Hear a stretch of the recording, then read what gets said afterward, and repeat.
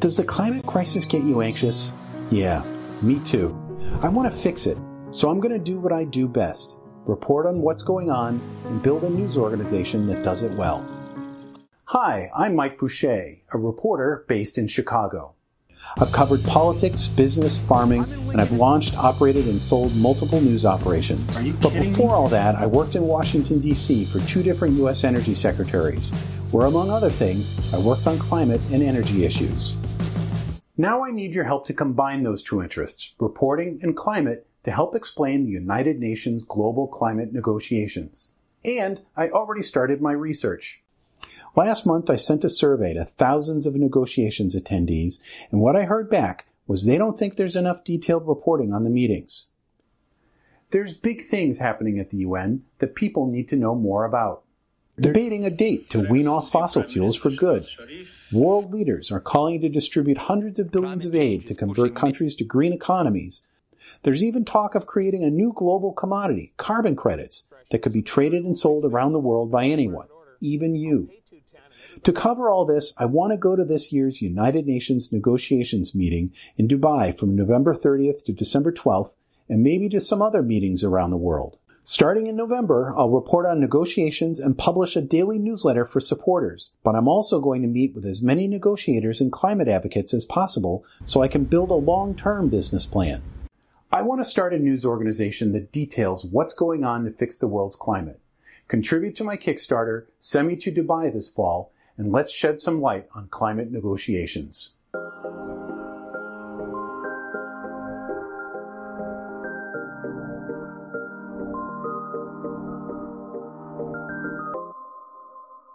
This is the Cole Memo. I am your host, Cole Preston. Every episode is released in audio, video, and transcript format. To find the transcript, audio, or video version of any episode, please refer to the description of the episode that you're listening to now. Within that description, you can find a link that will take you to our website, which will display the transcript for this episode and the platforms where you can find this episode in audio or video formats. If you're unable to locate the episode description on whichever platform you're listening from, simply note the episode number and visit thecolememo.com. You can find the corresponding episode, and then you'll be able to access the audio, video, and transcript versions of that episode.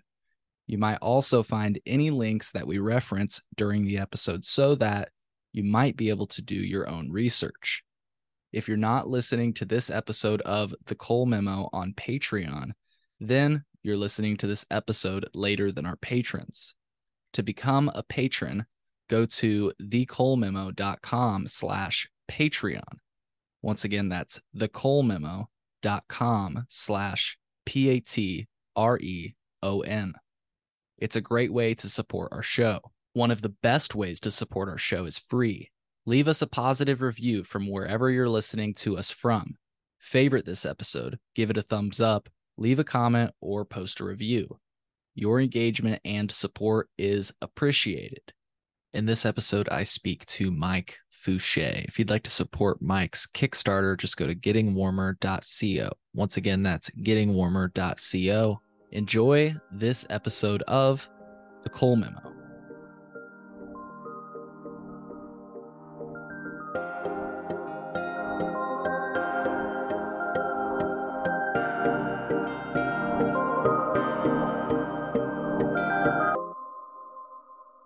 Well, Mike, welcome to The Cole Memo. Hey, it's great to be here. Pleasure to speak with you. For those that aren't aware of who you are, do you mind giving a little bit of an introduction on the outset of this conversation? Who am I? I am a political and business reporter, journalist based in Chicago. I've been doing reporting for about 12, 15 years. Before that, I worked in politics for a long time, including I started my career in Washington, D.C. And part of the time that I was there, I was heading up policy at the U.S. Department of Energy. Well, not heading up, but being one of the leaders of policy at U.S. Department of Energy, which led to my interest now. Part of what I did way back in the 90s and the early aughts was working on climate and energy efficiency and those kind of things, when everyone thought that it was something that was going to be really important a long time from then. And hey, look, it's over 20 years later and it's important now. So yeah, Yeah. that's me. Thank you again for joining me today. And it's heatrising.net. That's the new beat, right? That's my home for the moment. Yeah. I've been keeping a blog, newsletter, Substack, whatever you want to call it, writing about climate issues while I'm working on a bigger project, which is to cover climate negotiations starting this November and December in Dubai. And I have this larger project and concept that, and here's my Kickstarter. You can get to the Kickstarter through through Heat Rising, but also gettingwarmer.co will direct you to that too. And the concept of the Kickstarter is to send me to Dubai, and then you get a whole bunch of daily reports on what's actually happening, along with pictures. And if I can get some video interviews too, that would be really cool. There's a lot going on with climate negotiations that is just not covered, not talked about, that's going to change our world in a big way, probably very soon. Yeah. And hey, what do you think? You want to dive into it? I know they've not happened yet, but I talked to you before air and beforehand, and I thought it'd be interesting to tell people, what are Yeah. these climate negotiations? What's the history of them? So there, for the last, this is now the number 28 that they're going to. They number them, and so 28 years every year. The 198 parties, so they're not just countries. So like the Vatican has a representative that's there too. 198 parties have been going and meeting and talking about how to deal with climate change. And that, that's a huge, huge topic. And because it's this body of all of the countries of the world, they can do pretty much anything they want if everybody agrees on it. And the everybody agrees on it part is the really hard thing. But they talk about things like setting standards for each country. How much carbon emissions are we supposed to be putting out, which is the really big story. And every country is supposed to set a goal in order to get us to net zero, so zero carbon emissions. The idea is that we want to keep the Earth from warming less than 1.5 degrees Celsius, which doesn't sound like very much. Right now, we're at about 1.2 degrees Celsius, but that amount has already really started to impact our world. We see this summer, the Gulf was at 100 degrees. Like, you get in the water and it's 100 degrees all the time. We've had bigger hurricanes. We've had lots more floods. There's been droughts in all kinds of places. Huge, huge heat waves. Most of Southern Europe was in a giant heat wave. Fires going across Greece. The fires in Canada. All of these things are traced directly to climate change. One of the things that's an immediate economic impact is that Florida, Louisiana, Texas, these places are now losing insurers because the insurers say there's too much chance of wind and water damage, so we don't want to insure your home. So now something like 10-15% of people in Florida don't have home insurance. So if there's a hurricane, they lose everything. And home insurance in Florida and in Texas is skyrocketing. There are people in Florida that are paying something like $8,000 a year just in home insurance. I mean, that's a big nut. If you have a home that's $300,000, worth $300,000, and you're paying $8,000 a year, wow, man. I mean, that's a lot of money. That's like 3-4% of your of the value of your home every year. So this sort of thing is getting worse and worse and worse.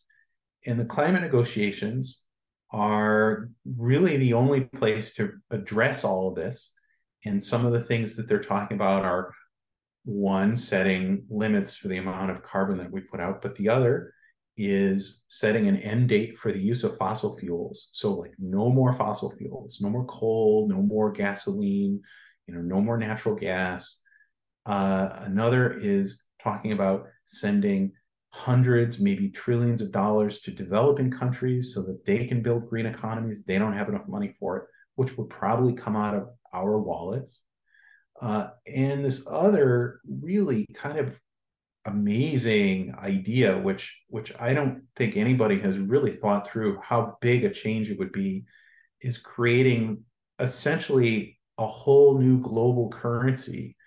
And that would be carbon credits. And the reason I say it would be a currency is that the idea that we're moving towards is that no matter where you are in the world, a unit of carbon would be worth the same. So you, me, large institutions, whoever, we might trade carbon credits among each other, which is a really kind of wild idea. And nobody really knows how that would work. They know that they need to make it work because in order to be able to make it so that people want to reduce the amount of carbon that they're putting out, you have to put some value on it. So it costs somebody something. How do you decide to do that? And we're really heading into this. I mean, I honestly think it's such a big, giant idea. It's almost impossible for us to wrap our brains around. It's like, what would happen if tomorrow everyone could fly? And, well, yeah, that'd be fun. But then would you need a car? I mean, how do you get places? And so the idea of a global currency or something that's tradable around the world, I can't even begin to imagine what all the changes would result. And so that is what we're talking about here at these climate negotiations, ways in which our world is going to change in a just massive, massive way very soon. And, in the next 15 years, probably. Yeah. The carbon standard. It reminds me of the gold standard almost. Yeah. Yeah, right. Yeah. Well, I mean, gold is tradable around the world and it has value for everybody. But the problem with gold is that it's so big and heavy, right? Mm-hmm. You can't carry around gold bars very easily. But a carbon credit would be digital. You would potentially be able to carry it in your phone or in some sort of account somewhere, like a Bitcoin wallet. And that would be a very real thing. We would, I think that the potential of change in our world because of that is just enormous. Yeah. So it looks like this is called COP28. Is that correct? COP28, Conference of the Parties. Of the parties. Yeah, Got they love their acronyms at the UN. There are so many. They toss around acronyms all the time. It's like the military, Mhm. except not. Sure. Sure. It's like if the military became a bunch of peaceniks. Right. And so it's going to be in the UAE, the United Arab United Emirates. Arab Emirates. Wow, I can't believe I forgot that. So in Dubai, Yeah. and it's ironic that it's going to be in Dubai because Dubai is basically just one big carbon spewing place. You can't live there without a ton of air conditioning, and it's not a walkable city. It's all these huge Yeah. 10 lane expressways everywhere. And it's literally, I know that all cities are man-made, but this is like a city that's made where, am I in the wrong? It's not desert. really inhabitable. Yeah, it's on the ocean, but it's not like a pleasant part of the ocean. Right. It's basically just sand and rock that just encounter water. And it's not like there's trees and stuff like that. It's just desert. Yeah. And so we're going to a place which really shouldn't exist and is a huge carbon spewing location in order to talk about spewing less carbon in the air. And there's ironies of ironies abound. It's whack. Yeah. And before we talk about maybe some of the things you're anticipating or looking forward to with this year, the potential of going there in mid-November, could you maybe give us a history of how these things have gone in the past? And we can Mhm. start before the last president. This is the last president is why I am familiar with these talks, because am I wrong in thinking that we like backed out of those talks as a nation or something Not like the that? talks, but the big agreement, which is called the Paris Agreement. Mm, So there had been a series of agreements which had come to really, there was a lot of talk for the first 10, 12 years. There was basically disagreement about what exactly is damaging and how much climate change is really bad. And is there really climate change? There was a lot of fighting about that. And right around 2012, 2013, there became a scientific consensus. There was a scientific consensus, but it became very clear. Here's the work that shows 99% of the world's scientists said there's climate change, it's really bad, and it's coming. And then there was the idea about, well, how do we decide exactly what limit do we have in order to stop climate change? Because a long time it was like, oh, well, maybe if we get to 4 degrees above the average temperature, we'll be okay. And in 2015, there was what was called the Paris Agreement, because you had COP, I can't remember what it was, COP 18 or something like that, that was in Paris. And they came to the agreement at this, or most of the countries of the world came to the agreement that we need to be below 2 degrees centigrade, preferably below 1.5. 2 degrees, true disaster. Like, polar ice caps will melt, everything will go bad. 1.5, pretty bad, maybe a lot of that. We're not really exactly sure how much, but in that half degree, things are pretty bad. And most of the world agreed to this thing that we were all going to get together and we're going to work on setting benchmarks for each of our countries on how much carbon we're going to stop, and we're going to work towards certainly having net zero by 2050, earlier if we can. And every country agreed to do what they said was a global stock take, where they'd set numbers to achieve, and then every 5 years they'd look at how they're doing. They take stock, so global stock take. And this year, by the way, is going to be the first stock take report. And the United States signed the treaty and said that they're going to do it under President Obama in 2016. And then, as soon as Donald Trump became president, one of the first things he did was say, the United States is not going to adhere to the Paris Agreement. We don't agree with any of that. Climate change is, hokum. And the world kind of lost its mind, and everyone decided, well, we're just going to go on without the United States, and we're going to try and do everything we can. So the problem with that is that the world's largest polluters in historical sense is the United States, then the European Union, then China, then India.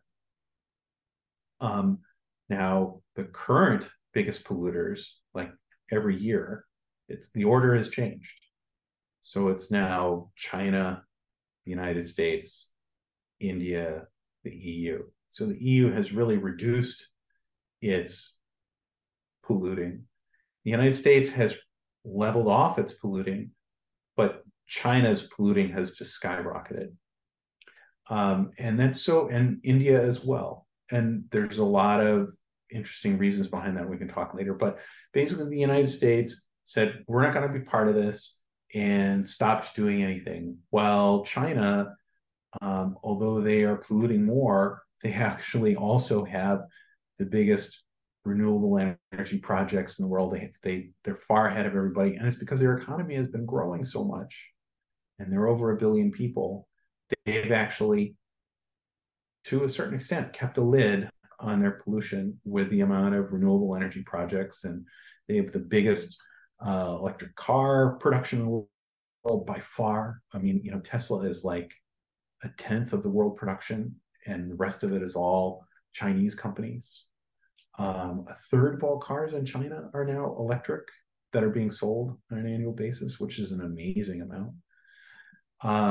And all of that happened because the United States got out of the game for about 4 years. And then as soon as Biden came back, he said, we are going to be part of the Paris Agreement. And then the various things passed, including the Inflation Reduction Act, which is not about inflation reduction, but is actually about creating a new green economy. So, it's hard to track all this because there are so many different things. We're actually watching our national and global economy and probably way of life changing very fast in lots of very complicated ways. And that's a large part of what I want to be reporting on with the climate negotiations, because I see that as the center of where all these changes are coming. Yeah. Yeah, and that's one question I wanted to wrap back around to at the beginning that we kind of touched on and you just kind of touched on again. But yeah, why are you covering these topics? I feel like through talking about it, it makes itself self-apparent why you're talking about these issues. Yeah. Well, first off, I think that everybody in the world needs to know more about this. I think we tend to not pay attention to it because it's the UN and everyone knows the UN is boring, and it is. I mean, if you sit in on the meetings, if you watch the meetings, if you read the stuff about it, it's boring. God, it's not nearly as fun as a lot of other things. But the truth is that the impact that it's going to have on us is colossal. And the idea that just because we're the United States, we can do anything we want is really slipping away. If you look at some of the negotiation points, some of the things that the world is talking about, we're ending up in a place where not just a majority, but almost everyone in the world is agreeing to certain things, except for the United States and Europe and China. So, one of the things that the world agrees on is that we need to have a fund to help developing countries deal with all of the damage that's being done that they can't pay for.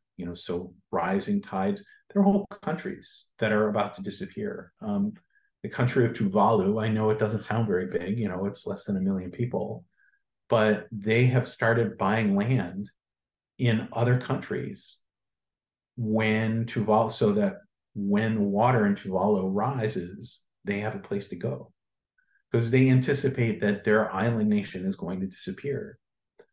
This sort of thing is happening a lot. The Philippines has become a major leader in climate change negotiations because they anticipate that a large part of the Philippines is just going to get washed over with water from the rising oceans. There are parts of Africa that are just now heading into permanent drought because the rains just don't come anymore. There are parts of Europe that are doing that. They anticipate less wine production in France. This year, the cost of olive oil has quadrupled because Spain and Greece have not been able to produce as much olives as they have in the past because of the heat. So these things are really starting to impress the rest of the world, and the United States can't keep resisting. And I think that it's important for Americans and others in the West to be able to understand this story and the context of it all. We can't keep looking just at home and burying our head underwater or under the sand all the time, because it's coming to get us. Yeah. Yeah. And just to get back to, thank you for addressing while you're covering this, just to get back to the negotiations, I'm just curious, in the past, if you've watched, it sounds like you have been watching, and kind of keeping track of these over the years. You mentioned that before 2012, there wasn't really a consensus that this was caused by, as man-made climate change, uh, Well, let's say there wasn't a political consensus. political consensus. There was a scientific consensus, True. and the resistance largely came from oil producing and the major oil consumers. And so the OPEC nations, led by Saudi Arabia and Russia and the United States and Canada, pushed very, very, very hard back against the idea that climate change was something that was coming soon. It was always the idea, well, it'll come sometime in the far future. But we don't have to worry about it right now. We'll get to it when we get to it. The scientists were jumping up and down and saying, oh, no, no, no, this is a real problem. And in fact, there's stories coming out now. For instance, it turns out ExxonMobil, way back in the 1980s, had an internal scientific report that said that climate change is real and it is going to be doing damage, and it's because of the stuff that we're pulling out of the ground. So, I was people about to have. say I wouldn't be surprised if they had like a Philip Morris-esque, like, how Philip Morris had similar, they had like scientific Yeah, studies where they knew, yeah. Oh, yeah, yeah, yeah. Well, that we now know that. I mean, that that is public. The oil companies have known that what they're doing is damaging, and you still have countries like Saudi Arabia and UAE, who is hosting this year's talks, that have been resisting. The United States is one of the major resistors and has been consistently. One of the really fascinating things about these climate talks is that it used to be that around 5,000 or 6,000 people would go, which is a good sized number, but you can sort of imagine that in like a little conference area. Now you're getting 40,000 that are registered, but there's tens of thousands of more people that are sort of in these side meetings and all this other stuff that's going on. And those meetings are attracting a lot of people from oil companies and financial companies that have a lot at stake with energy. And those people are there to push back. They lobby. They're there to push against the idea of dealing with climate change. Now, there's lots of activist groups that are there too. Greenpeace has a huge presence. World Wildlife Fund has a huge presence. So there's a lot of those groups that are there, but they don't have as nice parties, and they don't have as much high end booze. So You mean yeah, money, right? yeah, yeah. Yeah. So that there is a certain imbalance. Yet at the same time, for a lot of these developing nations who are really not interested in what the oil companies have to say, because climate change is a clear and present danger for them. And it's becoming increasingly so for the United States. I mean, like I was talking about with Florida, this is a real thing that is happening to us now, not sometime in the future. Yeah. Very well said. So what was it like before there was political consensus at these? I know you mentioned this. Is this your first one that you would attend? It's my first one, but I used to get pretty regular briefings, Yeah. because the Department of Energy, it was folks from my office that went and were the technical representatives. Actually, the main negotiator from Department of Energy, had his office next to mine, and I would get their readouts. And what was discussed was um, how fast things are going, and whether or not it's something that's a real danger sometime in the near future. Mm. And that was kind of a ridiculous conversation because Right. rather than dealing with, okay, well, here's a problem, the question is, well, how long can we wait before we have to deal with this? And, at the time, it just seemed like, oh yeah, this is bad. Oh well.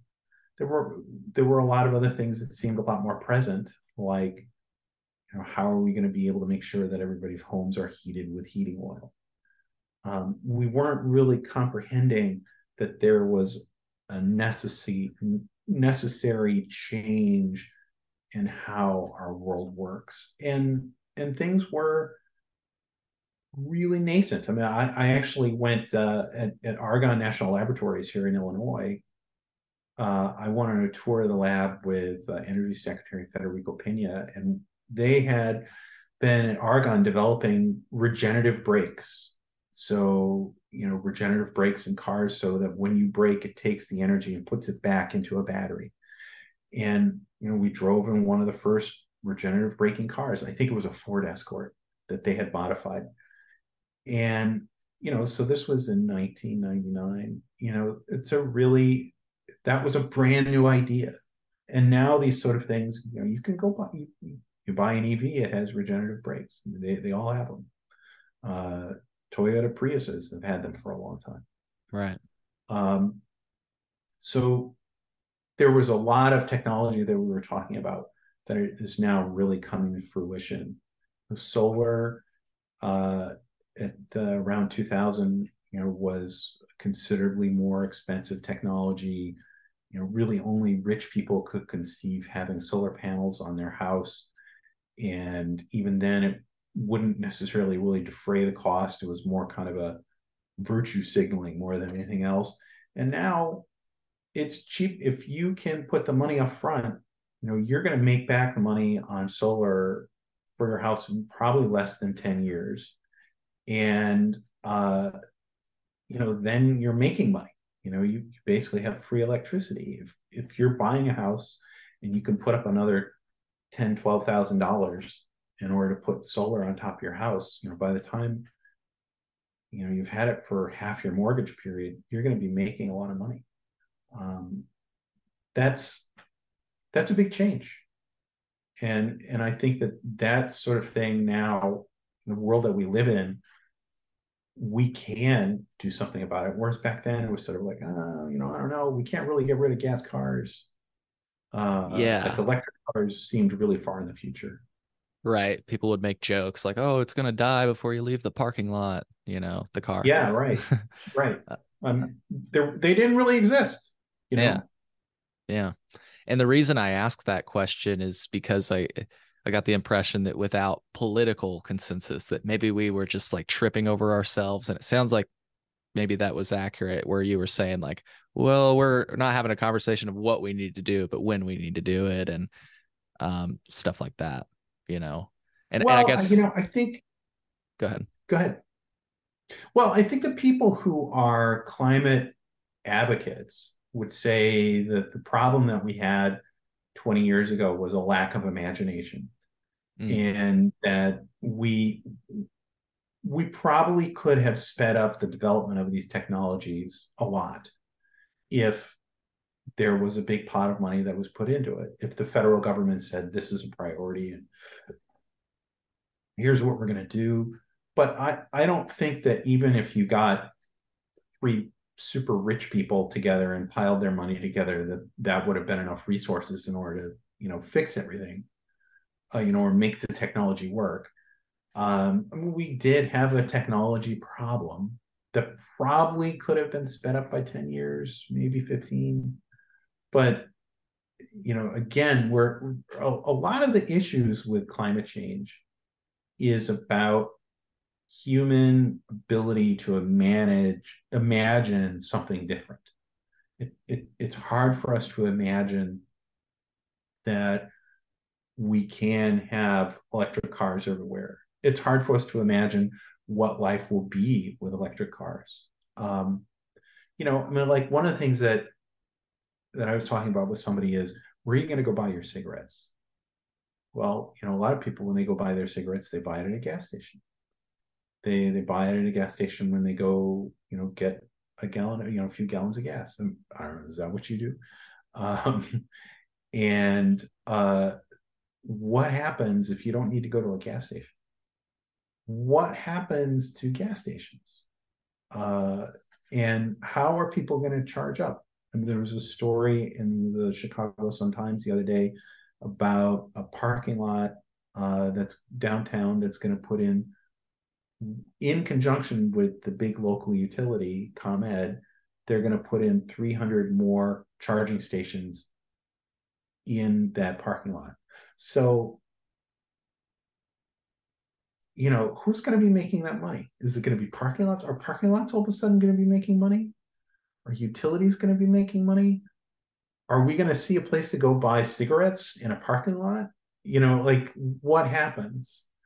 And there's so many changes that I think that are going to come as a result of the new technologies and the way that we need to live differently, that we just can't comprehend how different it is. Like, I mean, this thing, my phone, has changed my life in so many ways. And I can't imagine going back to what it is. I love to read books about the 1970s because everything seems so quiet. Mm-hmm. And I think that we're going to see some real changes. And I think that, back then in the 90s and the early aughts, we just didn't have the capacity to imagine how our world could change or would change as a result of climate change. Yeah. Yeah, like you say, I couldn't imagine not having a phone. I'm about to do like a trip to one of my first trips to DC actually. Mm-hmm. And I wouldn't be able to find my way if I didn't have my phone to tell me every turn of the way. Like Yeah, forget getting a physical map out. Like I was yeah, not born in that generation. yeah. Google Maps has really changed. You can take public transit anywhere. Mm-hmm. Yeah, Like, true. you go to a place where you don't speak the language, and Google Maps will tell you where to go. You don't have to. I mean, that's an incredibly hopeful thing. It makes you want to feel comfortable with going and doing new things. So I think that we're really the problem with climate change we have is less about technology, certainly now less about technology and more about human capacity to imagine the differences and how we do things differently. And that's a large part of what I want to be able to cover and talk about.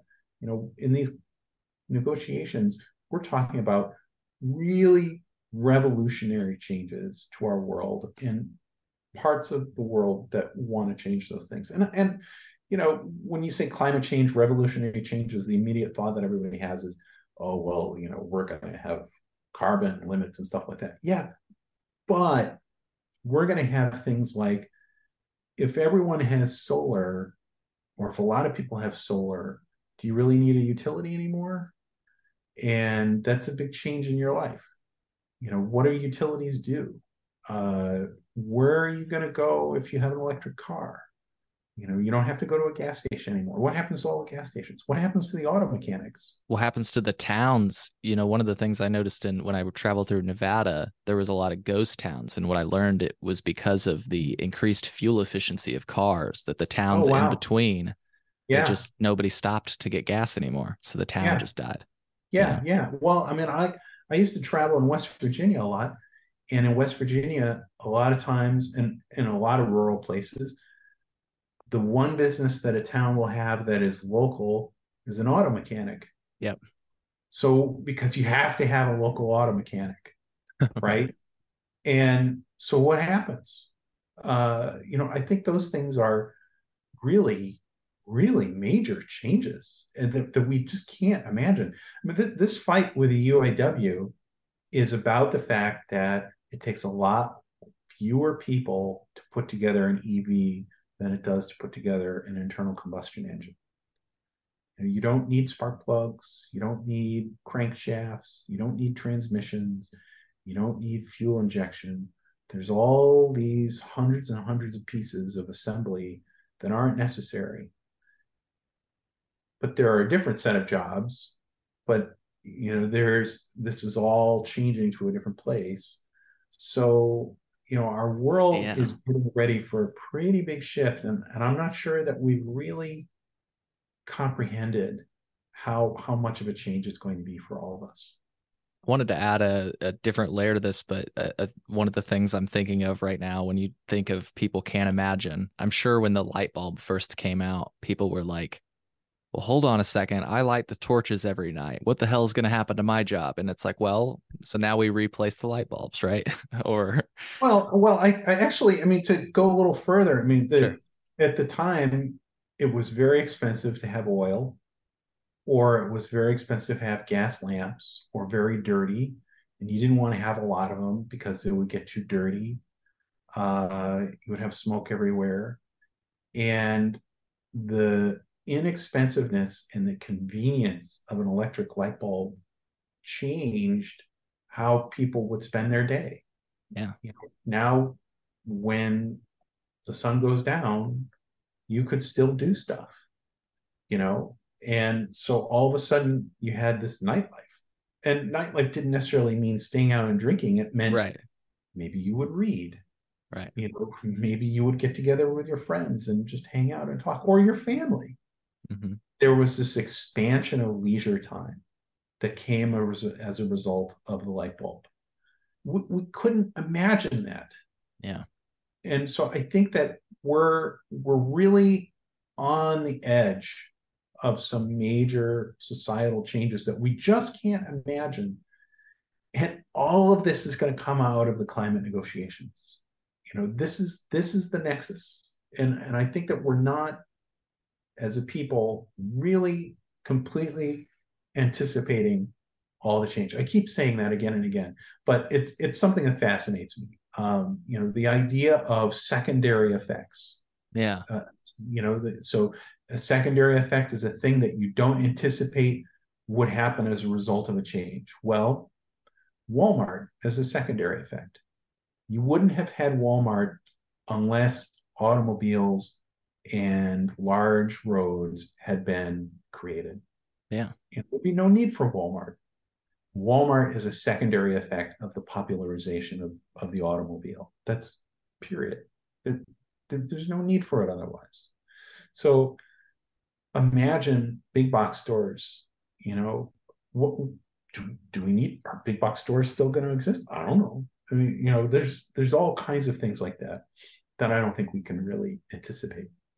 Yeah. Yeah, well said. Well, hey, I want to wrap up the conversation with just two more topics. People can't imagine, right? We were just talking on that subject. I wanted to ask you, do you think this is another layer of maybe some people can't accept or might have trouble accepting? And I want to back up and say this is born out of, I remember or I recall, it's funny, last time we spoke, we talked about Jimmy Carter in a different context, but I recall that Jimmy Carter suggested, I believe it was Jimmy Carter, that like maybe instead of turning the heat up during the winter, that people could just put on a sweater. And Wear a Americans sweater. were like, I'll be Yeah, goddamned if I do right, that. You right. know? The famous. Well, I think it was less that I'll be goddamn if I wear a sweater, and it was more, how is it that Jimmy Carter is allowing these OPEC nations to push us around? And I think that people were really angry about being pushed around. Yeah. And I think the big difference that we have here is that there is no person. This is physics. This is nature that's changing. So, you can't say, well, we're going to go punch nature's nose Yeah. and make them stop. This is a inexorable tide. When the tide starts coming in, you can't stand there and yell at it. It's Right. not going to stop. It's going to keep coming. But do you get the base, like maybe some of these unforeseen changes that we've been talking about during the episode, it might cause a little bit of a discomfort, Oh and yeah. maybe people should prep for that. My in-laws live in Kentucky, and when I go to Kentucky, everyone drives a double wide, and the license plates, they have these special license plates that say "Friend of Coal, Kentucky." And coal used to be a major way of life. It's not really anymore. Most of the coal jobs are gone. A lot of people remember it and they hold on to it like good times because jobs paid well, even though lots of people got black lung disease and lots of people got really hurt. So there are good memories of having a good income and living well. And that's a change. And I'm not sure that everyone wants to live that change. It's hard to imagine how your life could be different when you don't really know what it could be like. Unknown. Yeah, and uh, I have a son who is just starting high school. He's doing great now, but before he went to high school, it was hard for him to imagine how good it could be. And, when you're in eighth grade and you think about what that world is going to be, it can be scary. Maybe some people who've done it before you, and so then it's not so scary. Maybe you have an older sibling and they're having a great time. You think it's going to be awesome. But my son didn't. And, I think there was a lot of anticipation. Now that he's there, it's great. But I think that's a lot of what life is like. It's hard to imagine how to get excited about a thing that you just don't know anything about. And that's a large part of our world. Well said. Well said. Well, Mike, it was a pleasure speaking to you about these topics, and I want to have more of these conversations with you. Maybe you can be our recurring climate beat person on the Coal Memo or something. Before we leave, what are you hopeful for? I want to make sure that this didn't seem like too negative of an episode. Do you have any positive notes to end on? Well, first, I'm hopeful that everyone's going to contribute to my Kickstarter. Go to gettingwarmer.co, and that'll link you directly to the Kickstarter page, gettingwarmer.co. And if you contribute to the Kickstarter, you get part of all the things that are going on and regular reports from me starting in November. I think that we are going to make these changes. And I think that what we're going to end up with is a place that's cleaner, healthier to live in, and probably more enjoyable. I've noticed that having EV cars around is nicer than loud cars that are, spewing stuff. I have a lot of hope and excitement for less expensive stuff. I think that, as we move to renewables, that's a lot less expensive than coal and natural gas.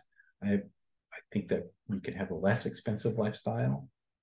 And I think that, ultimately this is going to require a lot of us to pull together in a way that we hadn't thought about before. So I'm hopeful that in 20, 30 years, the world is maybe a closer, more tight-knit place. We now have a common enemy. And the common enemy is the destruction of our planet as we know it. So, maybe like in Independence Day, Bill Pullman will stand on top of a car and give a speech and we'll all get excited and start fixing the world. That'd be great. Yeah. This is our Independence Day. Yeah. Here's to hoping, folks. Yeah, right.